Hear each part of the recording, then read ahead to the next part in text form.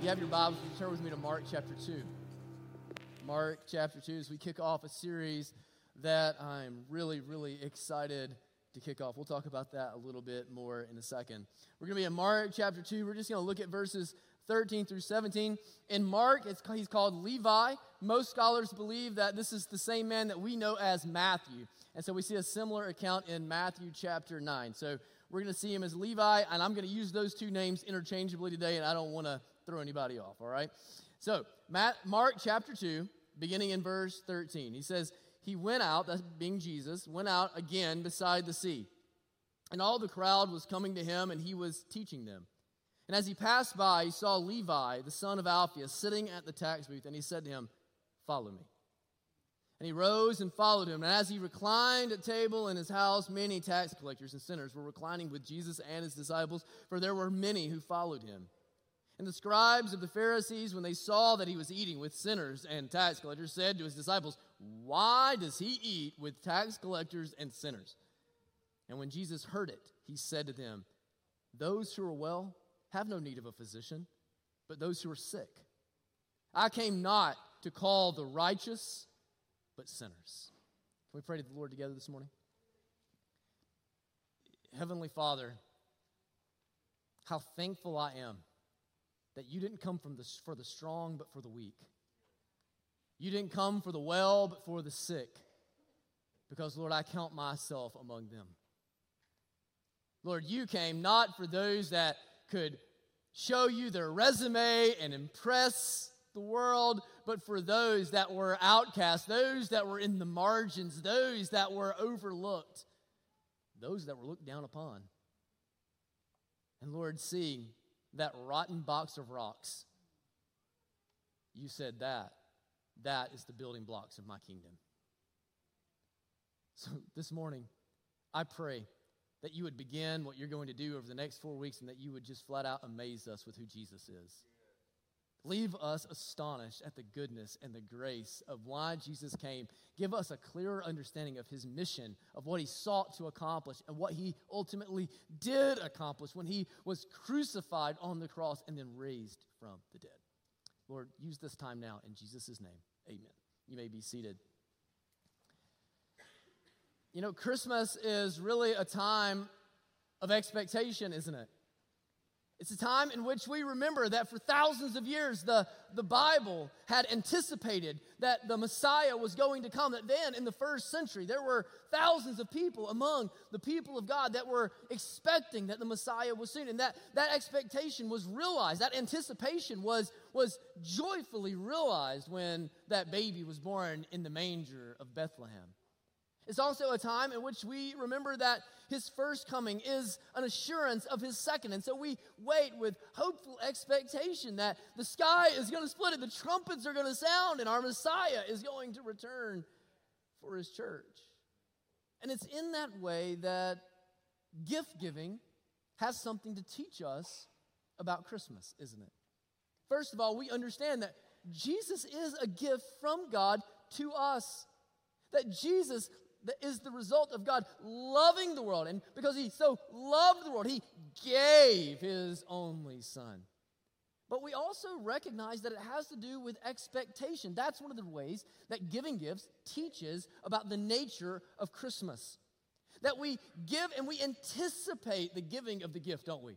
When you picked out just the right gift or you've put a lot of thought into what you're going to get your wife or your kids, it's exciting to be able to give the gift. And there's anticipation on receiving the gift. When you know a good gift is coming from that person that knows you better than anybody else, there's anticipation and there's expectation. I know for us, the Hell household, the expectations have never been higher, okay?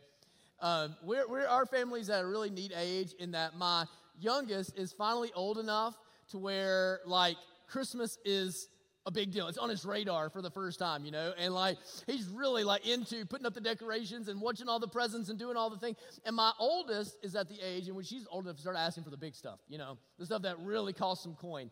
You know, you can't take all what the grandparents gave them and put around the tree and pretend like it was for mom and dad anymore, right? Like you have to go all in. And so there's a tension there in gift giving as well, isn't there? That the higher the expectations, the more likely it is for there to be disappointment, right?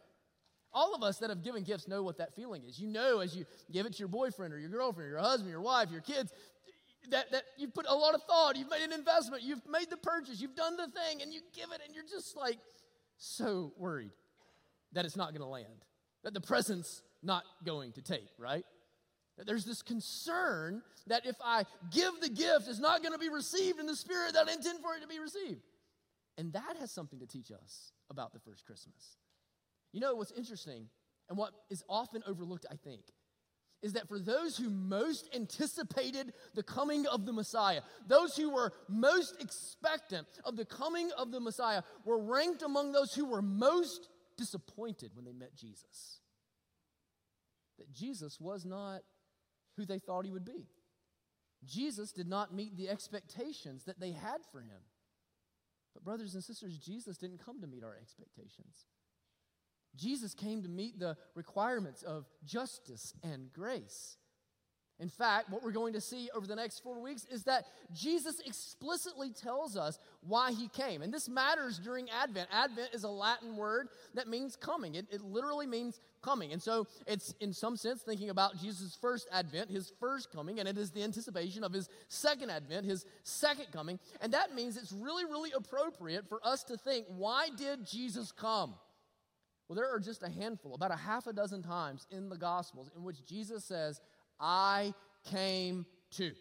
I came that. That Jesus explicitly clarifies for us, his disciples, the nature of his mission, the reason that he came. And we're going to look at 4 of those over the next 4 weeks during this Advent season. And we're going to start this week by seeing why it is that people were disappointed when they met Jesus. Why those who were so expectant and hopeful for the Messiah didn't have their expectations met in the way that they expected for them to do. And that's because Jesus called unexpected disciples. In my opinion, well, actually, you know what? I'm not even going to say it's an opinion. I'm going to say this is fact. The 1992 Dream Team is the greatest assembled team in the history of sports. And honestly, I won't even hear anything otherwise. I don't want to hear about I don't want to hear about anything else, okay? Now, for all of my Gen Z friends, let me give you some context for the 1992 Dream Team, okay?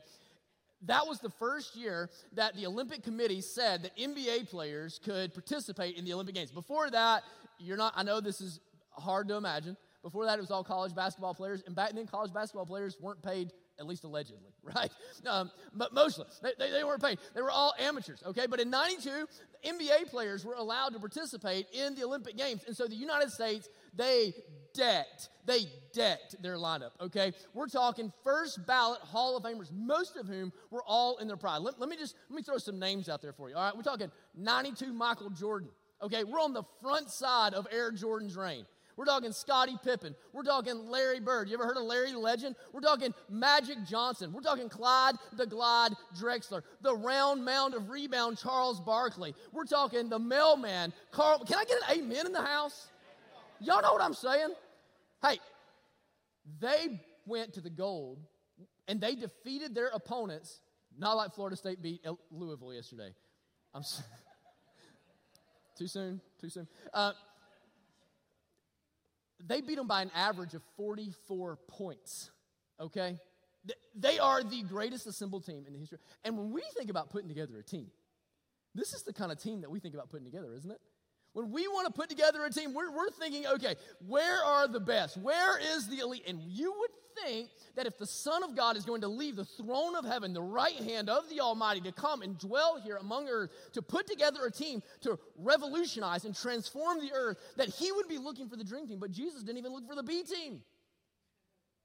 Jesus went and he chose sinners and tax collectors, fishermen and tax collectors. Now, why is that? Why did Jesus take a different approach to building a team than the approach that you and I would take? It's because he doesn't see what we see. He doesn't see what we see. You see, seeing is actually what's driving forward this passage from Mark chapter 2. What does it say there in verse 14? And as he passed, what? He saw. Now, skip down to verse 16. We see an alternative perspective. Verse 16. And the scribes of the Pharisees, when they what? When they saw.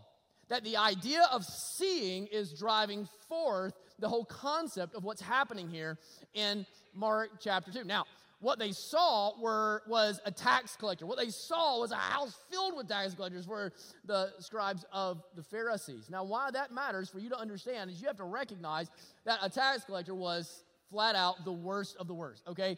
These were the scum of society. When Rome would go in and they would occupy a society, what they would do is they would actually put out bids for the job of tax collector. And so it was for the people, their fellow countrymen would bid out and they would compete for those jobs, and whoever could promise to Rome the largest amount of money in return would win that bid. And then they could price gouge because they had the force of the Roman centurions behind them. They could price gouge, charge way over what the tax rate was, and they could keep everything that was not owed to Rome for themselves. And so they would get incredibly, incredibly rich. But they were viewed as though they were a first century mafia. This is like ISIS occupying America and someone from in our congregation going to work for ISIS so that they could profit.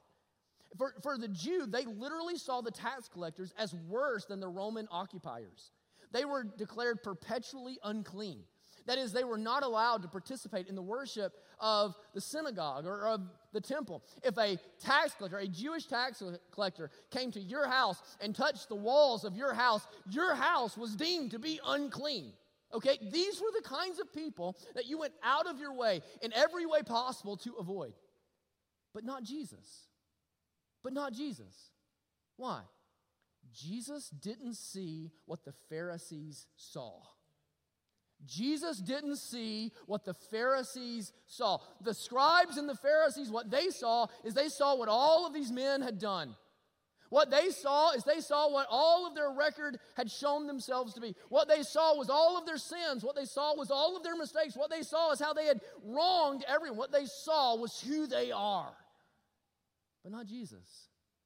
Jesus didn't see them for what they had done. Jesus didn't see them for who they were. Jesus saw them for who God had created them to be and for who He would transform them to be.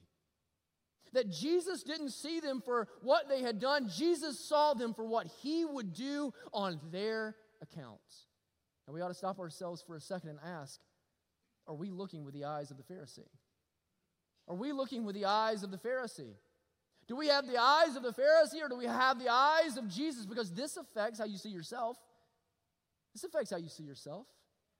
I wonder how, if you look at your life, if your entire reality is wallpapered with the collection of your failures. You look around your life and all you see is your divorce. All you see is your infidelity. All you see is who you were in high school or who you were in college. All you see is your parenting mistakes or the investment that you made that didn't work out or the debt that you've accumulated. You look around all of your reality and what you see is nothing but brokenness. And you think, who am I? I am worthless scum. I am the kind of person that should be avoided by everyone. Can I just say that's not how Jesus sees you? That's not how Jesus sees you. Jesus doesn't see you for what you've done. Jesus doesn't see you for your high school behavior. Jesus doesn't see you for what you did in the frat house. Jesus doesn't see you for your divorce. Jesus doesn't label you with your infidelity. Jesus doesn't label you. Jesus sees you through the finished work of the cross. But it doesn't just affect how you see yourself, does it? It affects the way you see other people. When you see other people, are you looking with the eyes of Jesus or are you looking with the eyes of the Pharisees? Do you look and you see people sing and you think, how in the world can that person justify being on the praise team? Do they not know what they've done? How can that person come and lift their hands up in the church? I know who they were in high school. I know who they were in college. I know their backstory. I know how much debt they have. I know about their divorce. I know about their infidelity. I know what they've done. Brothers and sisters, can we not look with Jesus' eyes? Can we not look with the eyes of the cross? Can we not view our brothers and sisters as works of grace, as miracles of mercy, as purchased by the blood of Jesus, nailed to the cross? Because that is what Jesus sees. See, because Jesus doesn't see what we see, He doesn't use who we would use. If you think about the characters in this story, and you were building a team, who would you use, okay?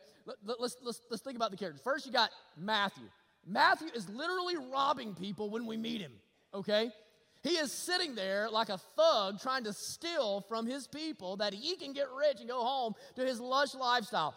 That's a no-go, all right? The next group of people that we meet, that's the tax collectors and the sinners. Now, there's a lot of dispute over what is referred to by the sinners. Some people think that these are literally the scum, like the worst of the worst, that they can only be described as the sinners. Some think that they're the people that weren't focused on the law because they were so focused on living and subsisting that they really had no time for the law. But we know, whatever the case, they were categorized in their society as sinners. Well, that's a no-go, right? Like, we're not looking for the weak ones. We're not looking for the ones on the edges. We're not looking for the ones that are rejected by the culture. We're not looking for the ones that don't blend into society. We're not looking there.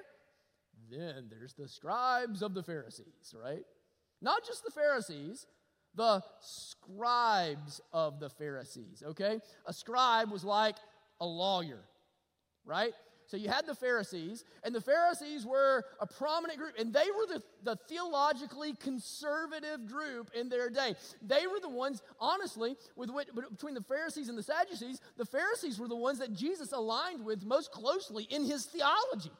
They were the ones that upheld the law. Most of them had memorized, certainly if they were a scribe or a lawyer, had memorized all of the first 5 books of the Bible. Like Leviticus, they knew it by heart. Deuteronomy, they knew it by heart. Numbers, they knew it by heart. Some of them had all of the prophets memorized. Like we just studied Ezekiel, okay? That's a thick book, y'all. That's a thick book. That it memorized, okay? Like these were the people that were theologically aware. They were biblically astute. They were spiritually committed. That's the crew, isn't it? Every expectation is that these are the ones that you're going to use to build your team. Except Jesus never uses who we expect him to use, does he? Jesus uses the most unexpected people to accomplish the most extraordinary work. That what Jesus does is Jesus sees a tax collector sitting in his tax booth, and he says, that's the man that I'm going to use to build my church in Ethiopia. And in fact, Matthew would be martyred as a missionary building the church in Ethiopia. Reminds me of when I was a youth pastor. One year, between her 9th and 10th grade year, had this shy girl in our group, and over the course of the summer, I began to notice that she would come every single Wednesday night and she would pray. Wednesday night after Wednesday night, and this was out of character for her. She wasn't really the type to go in front of people. She was painfully shy. And week after week, she would, and eventually I just reached out and said, Sydney, is there something going on that we can help you with? I've noticed that you've been praying each week. And she said, Cody, I have a group of friends. I sit around the same group of friends every single day at lunch at school. And she said, I know that I'm supposed to tell them about Jesus, and I know that I'm supposed to invite them to church. I'm just too afraid. I'm too shy.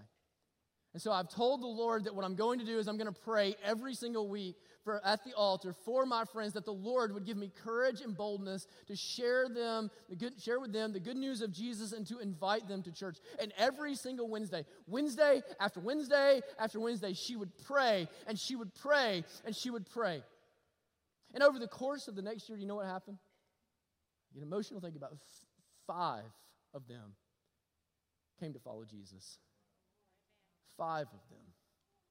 Do you know who one of them was? Keith Wilson, who is currently a teacher and a deacon right now at Iron City Baptist Church. She's not the one that you would have expected. But praise God, she's the one that Jesus used. She's the one that Jesus used. I have good news for you. Jesus is not concerned with your resume. Jesus isn't looking for your resume. Jesus isn't looking for your seminary education. Jesus isn't looking for how well endowed you are. Jesus isn't looking for how well raised you are. Jesus isn't looking at how good you were in high school. Jesus isn't looking for all of that. Jesus is not looking for your resume. Jesus is looking for whether or not you are willing to leave the tax booth and follow after him. If you're willing to leave the tax booth and follow after him, it doesn't matter who you've robbed, it doesn't matter what your story is, it doesn't matter what you know or don't know. If you will follow after him, Jesus will use you. Because he doesn't see what you see, and he doesn't use who you'd use. He's an unexpected Messiah. And Jesus kept unexpected company. You know, we've often heard it said, right, that it's not what you know that matters, it's who you know that matters, right? And maybe even more precisely, it's who knows you, right? There's lots of people that I know, they don't know who I am, right? So it's not just who you know, it's who knows you in return. And that makes sense to us, right? Like we understand that our upward mobility in our position, in our jobs, in our livelihoods, perhaps in our social status is largely contingent upon the relationships that we have with other people and the circles that we run in, and those can open up opportunities for us so that we can have some upward mobility in our lives. And so perhaps we even train our children that they need to be really good at networking. Can I just tell you something? Jesus Christ gets an F in networking. He gets an F in networking. He had all of the wrong friends, okay? When Matthew meets Jesus, he doesn't just meet his Messiah. He doesn't just meet his Savior. He doesn't just meet a rabbi. He doesn't just meet a teacher. You know who Matthew meets? He meets a friend. He meets a friend. And this is indicated in that what's the very first thing that Matthew does when he leaves the tax booth to follow after Jesus? Jesus, we've got to celebrate. We've got to celebrate. I've got money, by the way, Jesus, so let's throw a party. I got a big house, let's throw a party. And so they all go to Levi's house, and they're throwing this big party, and the only people that will come are the only people that will be seen in public with Matthew, and that's the other degenerates who are just like Matthew, right? It's all the sinners and all the tax collectors. They'll come, and they gather together. Now, to understand the scene, you have to understand what the culture was like. In those days, it was an honor-shame culture. We have a little bit of this in the South. We're a little bit of an honor-shame culture, but not to the degree that they were in first century Israel, in first century Galilee. In those days, you were what your social status said you were, and it was not going to change. That the group of people that accepted you determined where your standing was in society. And if we even go beyond that, then the disciples that a rabbi had, the good of the disciples, how good the disciples were, how smart the disciples were, how well respected the disciples were, really was an indication of how good, smart, well respected, well studied the rabbi was. Okay? So what we have here is a picture of Jesus hanging out with all the wrong disciples and all the wrong friends in all the wrong places. Garth Brooks wasn't the first one with friends in low places, right? And the picture, it says here that he reclined at the table. Now, this is something that communicates intimacy, okay? That if you had a guest that you didn't know very well, he was an acquaintance, he was someone that you were a neighbor, you would come and have a meal in your home. This is a hospitality culture. You would come in, you would have a meal, and you would eat at the table. But now, when the guys came over to watch the game, okay? When the friends came to town, when those that you were close, when family was there, you didn't sit at the table, okay? That's where strangers sat. You went and you reclined on the couch. Or there would be food in the middle, and you would all lay on an elbow around the plate and the feet to the outside, and you would just lay there, and you got comfortable with one another. And it was a sign that we're friends, that you're like family in my house. So here's a picture of Jesus. Jesus is not just tolerating the sinners and the tax collectors. Jesus is loving them. Jesus is befriending them. Jesus is reclining at the table, having intimate fellowship with them. That Jesus is doing the unthinkable. He is lowering his status that he might be connected with all of these other people. And this is why it scandalizes the scribes of the Pharisees, so that they come and think, what in the world is this guy doing? He's got crowds of people following him. He's leading miracles. People are saying that he might be the Messiah, that this might be the David, that this is the one that we're looking for. And here he is, and he's hanging out with Matthew, and he's hanging out in Matthew's house, and he's dining with all the people, and they're scandalized by the concept. But what Mark is showing us with whom Jesus is going to build his kingdom. Mark is showing us and drawing out for us to see in high definition the types of materials that Jesus is going to use to build his kingdom, and it's not the polished marble. It's the cracked, deteriorated, worthless, cast out onto the trash heap rocks. See, it ought to never shock us, but always amaze us with whom Jesus uses to build his kingdom. Because he uses me and he uses you. It ought to amaze us that Jesus wants to be seen in public with me. You recognize that you do nothing to raise Jesus' status. You recognize that? Like, people don't think more highly of Jesus because he hangs out with you. We have nothing that we bring to the table. And that is the best news in the whole world. Because you know what that means? That Jesus doesn't love you for what you can do for him. And Jesus doesn't love you for what he needs out of you. Jesus loves you just because he loves you. Jesus hangs out with you. Do you know why? Not because he tolerates you. Because he likes you. Because he just wants to be with you. Because he desires a relationship with you. Some of you have no framework for a relationship like that at all in your life. Your parents didn't teach you that. Your husband, your wife hasn't taught you that. But I'm here to tell you that's who Jesus is. And that's the relationship that he offers to you. That you might think you're the wrong kind of friend for Jesus, and Jesus says the wrong kinds of friends are the right kind of friend for me. Those are the ones with whom I will build my kingdom. But Jesus didn't just have the wrong friends, he had the wrong enemies. I want you to place yourself in the shoes of those disciples all those years ago, okay? Now, we know for a fact, Mark tells us, Matthew tells us, we know for a fact that Peter's already there, Andrew's already there, James is already there, John's already there, all right? They're already walking with Jesus. They're already trying to acclimate to a different lifestyle than anything that they had come to expect, anything that had come before them. They've left the fishing boats and the nets and the whole 9 yards, and they're following after Jesus, and they're spending every waking second with one another and with Jesus, and that's enough in of itself to test every last nerve that you have, right? And then just imagine what they think as they are acclimating and still trying to understand who this man is that they've begun to follow. When he looks at a tax collector and says, all right, you're going to live with us too. Most of us are piecing out at that point, right? Most of us are piecing out when John Gotti gets invited into the discipleship crew, right? Like I didn't sign up for this. I signed up to hang out with Peter. He's kind of got a big mouth. I signed up to hang out with John. He's kind of self-righteous. I signed up to hang out with all them. But I draw the line at Matthew. Like, I'm not hanging out with him every day.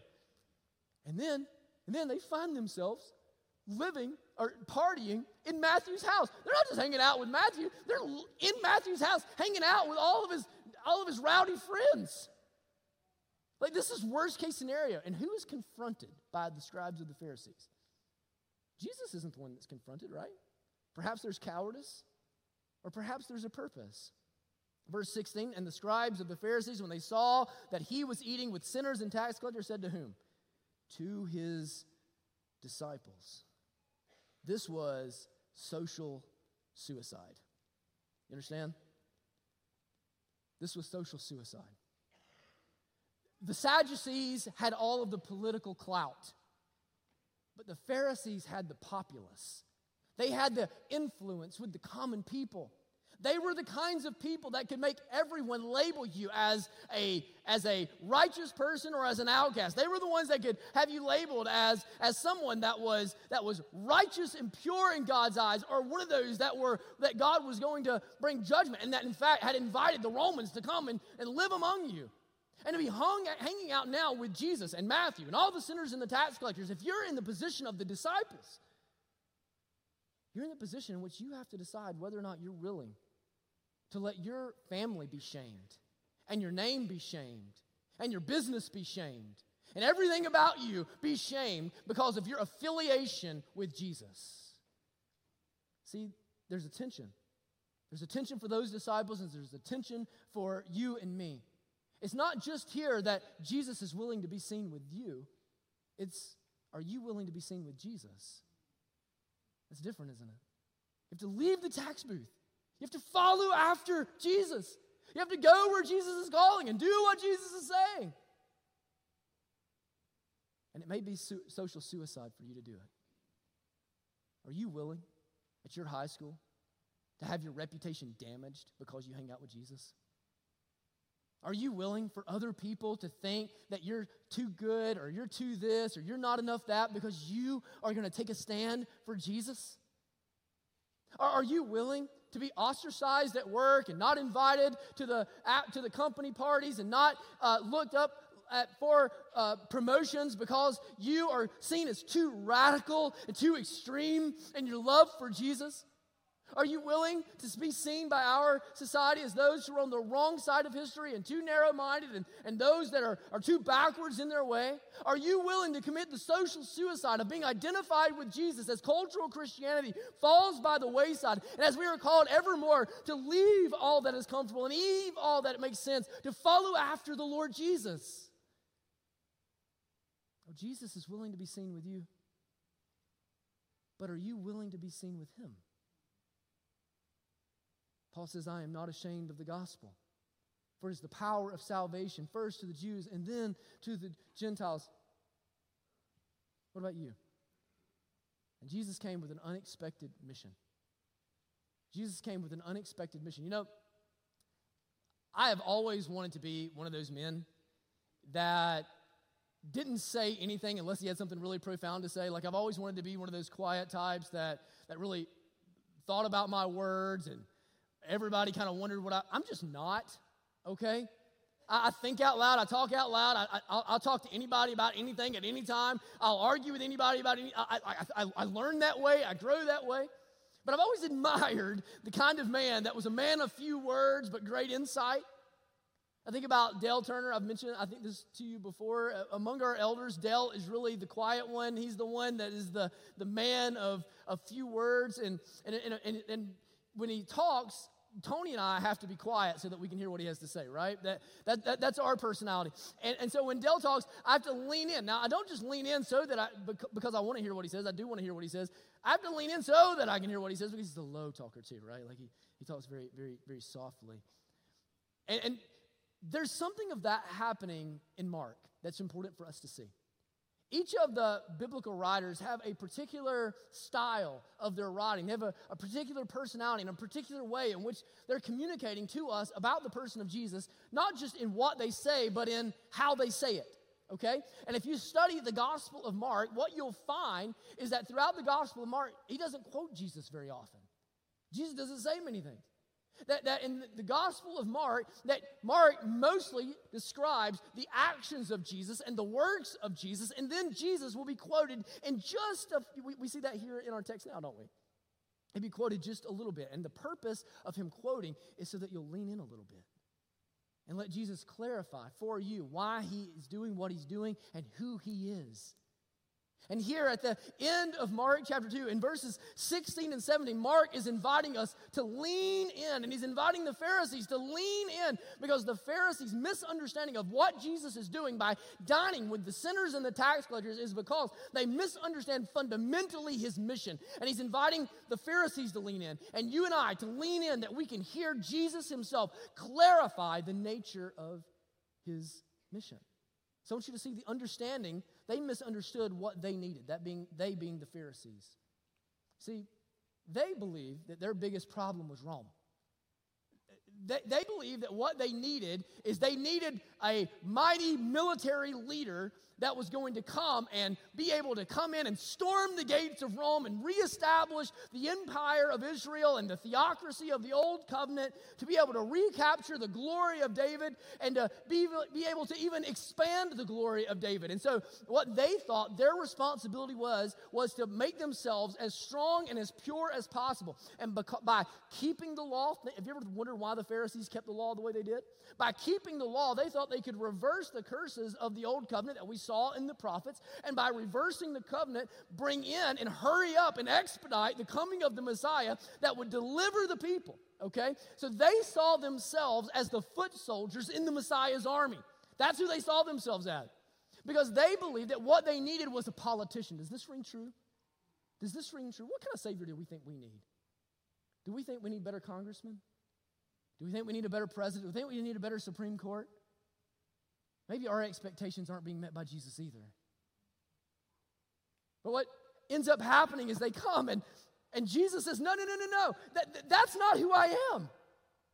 Those who are well have no need of a physician, but those who are sick. That Jesus comes and he doesn't meet their expectations. The reason that Jesus doesn't meet their expectations is they don't recognize what their real need is. Their biggest problem isn't Rome. Their biggest problem is their own hearts. That they're filled with self-righteousness, and they're filled with pride, and they're filled with an air of supremacy that makes them believe that they are unstoppable and that they are God's favorites.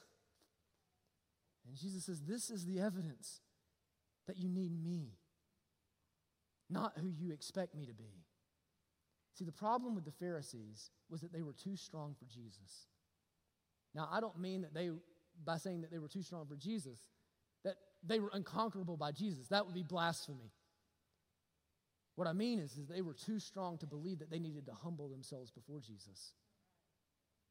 They were too strong to believe that they needed Jesus' righteousness and not their own righteousness. They were too strong to believe that they needed grace and mercy and that they were not enough in and of themselves. They misunderstood what they needed, and because they misunderstood what they needed, they misunderstood whom He saved. So Jesus tells them, He invites us to lean in and to say, no, you think that I came to save those who are the spiritually elite. You think that I came to save those who had memorized all of the Bible. You think that I've come to save those who are strong, but I have come to deliver those who are sick. I have come to rescue those who are weak. Those of you who are strong, you need saving and you don't even see it. You're dead and you don't even realize it. You're terminal and you aren't even looking for the cure. Those aren't the ones that I've come to save. I've come to save those who are sinners and tax collectors, who recognize that they need help, that recognize they aren't enough, that recognize that they're weak and infirm and need a deliverance, not just from the armies of Rome, but from the hell that is bound for their sin. See, church, we often misunderstand who Jesus saves too, don't we? I think about what Jesse Ventura says. Jesse Ventura said, he's famously said, organized religion is a crutch for weak-minded people who need strength in numbers. Can I tell you something? I quite agree with him. Christianity is the only faith system for which it is a prerequisite that you recognize that you're not enough, that you're weak. In fact, what we recognize is that all of us are weak. It's just us that are willing to admit it and embrace it and have Jesus overcome it on our behalf. You see, we ought to normalize weakness in the life of the church, because that's who Jesus has come to save. That's who Jesus has come to rescue. We ought to normalize brokenness in the life of the church. This ought to be the one place where it's okay. It doesn't matter what you did last weekend. It doesn't matter what you did 10 years ago. It doesn't matter what your marital status is. It doesn't matter what is waiting on you for when you get home. It doesn't matter what your reputation in the community is. It doesn't matter what your likes on Facebook say. It doesn't matter. If you're broken and you're weak and you're sick and you're infirm, you're in the right place. Because let me tell you, you're not enough. You're not enough. You're not good enough. You're not strong enough. You're not together enough. You're not wise enough. You're not smart enough. You're not enough. But Jesus is enough. But Jesus is enough. And Jesus has come for you.